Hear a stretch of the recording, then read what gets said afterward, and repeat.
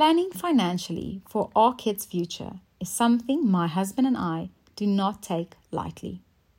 University funds, weddings, building a nest egg, and maybe even one day getting to help and support them when they have their own big dreams to achieve.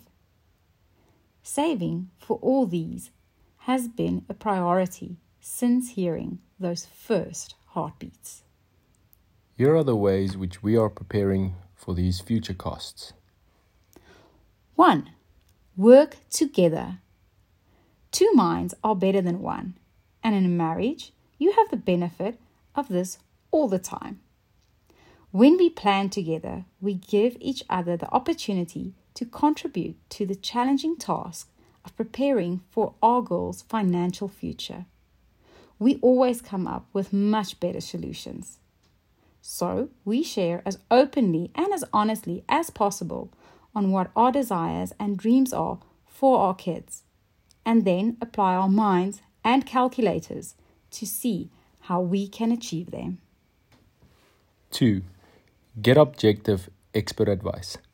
We have journeyed for a long time with our financial planner who knows both of us very well.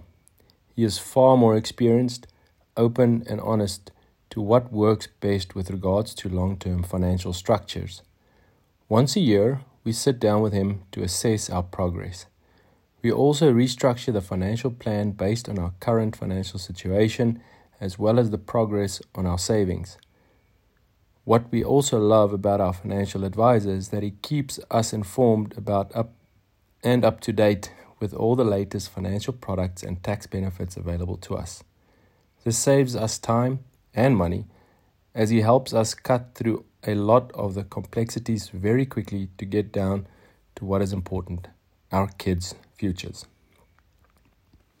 If you are wanting to start investing simply and quickly, you can also use the Frank app. Here you can be in control of your own money and select whether you want to invest in cash, best for short term, or equity, best for long term, or both. Frank suits the flexibility people need by allowing you to put any amount of money in as often or as seldom as you like. 3. Start at birth. The sooner you start, the more time you have to save, and the less pressure you're likely to feel as you move closer to those future costs. We started to put funds away a month or 2 before our eldest, Eliana, was born. That really helped, because we both decided a few years after her birth to kick off our salary earning boots to become entrepreneurs.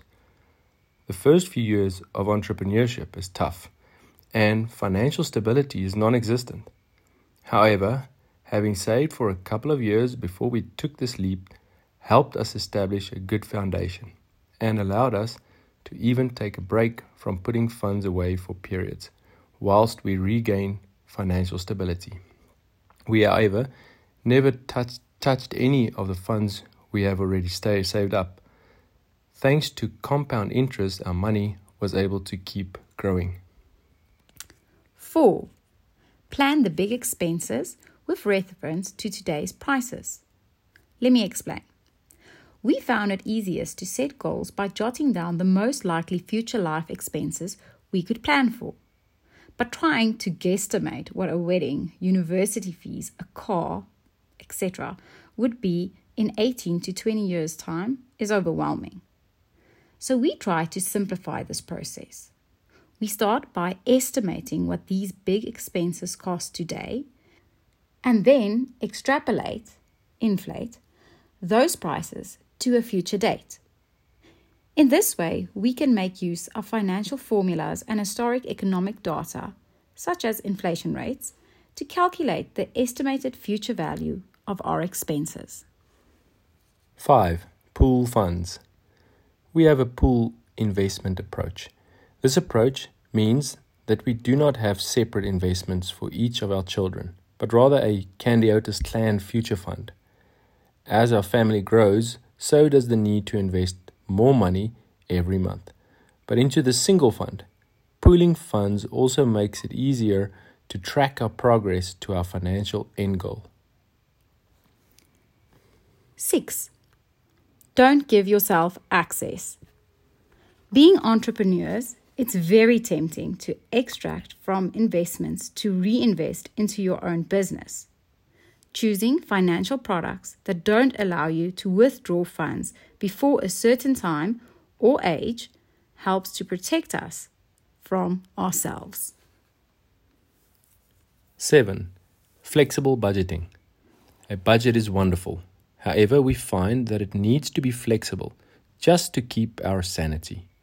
Committing to a single number month in and month out for 20 years is a luxury that we don't have. As our economy grows and contracts, so does our ability to save, and we respect that basic concept. We thus put our pride in our pockets and just honestly say to our financial advisor when we can save, but also when we are broke. Regardless of where you are, just remember that winning starts with beginning.